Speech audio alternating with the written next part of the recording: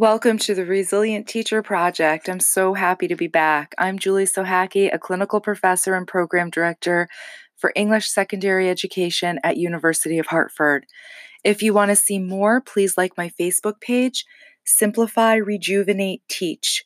It's where I post podcast episodes, recipes, and other inspiration for teachers. The Resilient Teacher Project is on-the-go professional development segments intended to empower and inspire busy educators. My mission is to grow resilient teacher leaders by offering innovative and inspirational content. All topics integrate teacher self-care and well-being, both in and out of the classroom. I look forward to welcoming some guests on the podcast this school year who will inspire us to make changes in our lives, in our classrooms, and in our communities. So today, let's talk about the transformative powers of foundational self-care. We need a self-care plan that highlights and encompasses our basic needs first and foremost. Without this strong foundation, we can't go into the world and thrive. If our cup is not overflowing, we can't be at our best for our students. Remember, everything in the full cup is what you need to be your best self. We are able to serve and give to others when our cup is overflowing. This happens when we're caring for ourselves really well. To stay healthy, we must have a strong foundational plan for ourselves. Because once we establish a routine here, we're able to do and be so much more. The quality of our work, the quality of our relationships, essentially the quality of our lives will change when we add this foundational self-care into our lives. I ask two questions here. Are our basic needs being met? And are we being kind to ourselves? Sleep, breathing for stress relief and detox, eating healthy foods, especially on the go, moving our bodies daily, and creating a realistic schedule for ourselves. These are all part of foundational self-care. It's time to start living in the present moment, especially in the classroom. It's time to stop checking out of the present moment and to start living for today. Instead of living for the weekend or wishing we were in vacation mode, we can bring that to our day every single day. We can have that feeling of loving our lives and being on vacation every single day. It's really a matter of a perspective switch. But I noticed that it really can only happen if we invite this foundational self-care into our lives. If not, I feel like we're a hot mess. So let's talk first about getting a full night's sleep. And if you're not, what are you doing about it? Do you have a nighttime relaxing ritual free of electronics? If not, it's time to remove television, laptop, iPad, phone out of the bedroom. And instead create a ritual. Could be anything from reading a book, writing in your journal, taking a warm bath, using some beautiful smelling pure essential oils like perhaps lavender, sipping an herbal tea, something like chamomile or even lemon balm. So it's time to create a special evening routine that you really look forward to. And if you've given 110% during the day, you're going to want to have this routine so you can wind down at night. So our next basic need, are you hydrated? Are you carrying and drinking plenty of water throughout the day? I use a glass water bottle. I add slices of lemon, lime, cucumber, anything that will help me stay hydrated. Teas are great. Bring your coffee to work.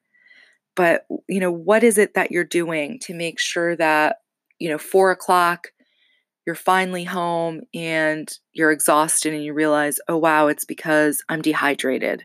We don't want that to happen. So make drinking plenty of liquids, especially water, your priority. Also, we need to check in with ourselves. How are we breathing? Are we taking really shallow breaths? Are we stressed? We need to check in and see, how are we feeling? So, we all know that deep breathing creates blood flow, the oxygen pours into the cells of our body, it increases our energy levels, it detoxifies the body, reduces anxiety, lowers blood pressure, our endorphins are released. There are so many benefits to deep breathing. We not only need to do this deep breathing ourselves, especially in the classroom, but now it's time to model this for our students. It's time to bring that in the classroom as a tool for our students' resilience toolboxes. They need to have this as a benefit that they can do at any time whenever they're feeling stressed, the deep breathing. And really, what I'm talking about is inhaling, maybe for a count of 3. And as we inhale, we can really feel it coming from our belly, our rib cage, all the way up to our chest. Maybe hold it for a second or 2 and then release it.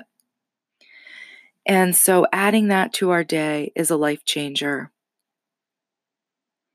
How about healthy foods, especially healthy foods on the go? One thing that I can tell you, check the Facebook page, Simplify, Rejuvenate, Teach. I have a great blog that I posted last year that I'm going to repost, a 3-course meal in the classroom. It was very well received because we want to stay healthy, but we don't have the time to eat. So I talked about using, big flavors, but that are healthy and delicious, using healthy fats and oils, keeping us fueled and satisfied. And everything's gluten-free. I offered a mixed berries in a bowl, adding a generous helping of nut butter for a protein boost, marinating olives, just very simply with a little extra virgin olive oil, balsamic vinegar, maybe some dried rosemary, and some sea salt. Add a few olives to a small container every day. Feel like you're on vacation. Smash an avocado with some sea salt, lime juice, a little chopped red onion in a bowl, and stir it. Add a few tortilla chips, or just eat it right out of the bowl. At this time of year, we're transitioning from summer to fall, so I'm still chopping up some cucumbers, tomatoes, making salads that way, some raw salads. And so I suggest that. But we're also moving into a time where we're going to feel like we'd like maybe some hot soup or chili. So think about, how can I bring that either in a thermos or be prepared to heat it up. And use glass bowls. Start bringing glass bowls to work. It's better for the environment and it's just so much easier. They last forever. Also, one of my favorite snacks, especially in the fall, I slice an apple, sprinkle it with cinnamon, and I enjoy it with a side of nut butter. I also do ants on a log. I love eating celery. There's so many micronutrients in celery. Read about it. I may, use almond butter with dried cranberries. And this is even something that I like to have with my smashed avocado, some celery. And as I said, it's moving into the fall.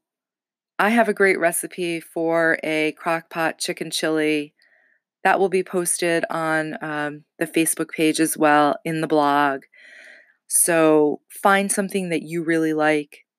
Okay, I'm not a chicken eater, and so I like to make it with some beans, mix some quinoa in with my chili, but you eat it the way you'd like it. Okay, so The whole idea is start brainstorming and thinking how you're going to take care of yourself this school year. Be kind to yourself. Make sure you have a sweater in case you're cold, or fill in your calendar and your daily to-dos to make sure you're organized enough so that it's not stressful. And then also ask for help when you need it, not only at work but at home. Working full time can be draining, and our students, as I'm going to be talking about this year on this podcast, can really drain us because we give so much of ourselves to them. So perhaps it's time to hire someone to help rake the leaves or wash your windows. Think about what you really need and then take care of yourself. So that's really my message for the day. Get into the mode of taking care of yourself. I know the school year just started, but before you know it, it's going to be Thanksgiving. And that's the time when we start really looking for these strategies. So implement them now. Start the year off right. Thank you so much for joining me and listening to the Resilient Teacher Project. I'm Julie Sohacki. Until next time, take good care.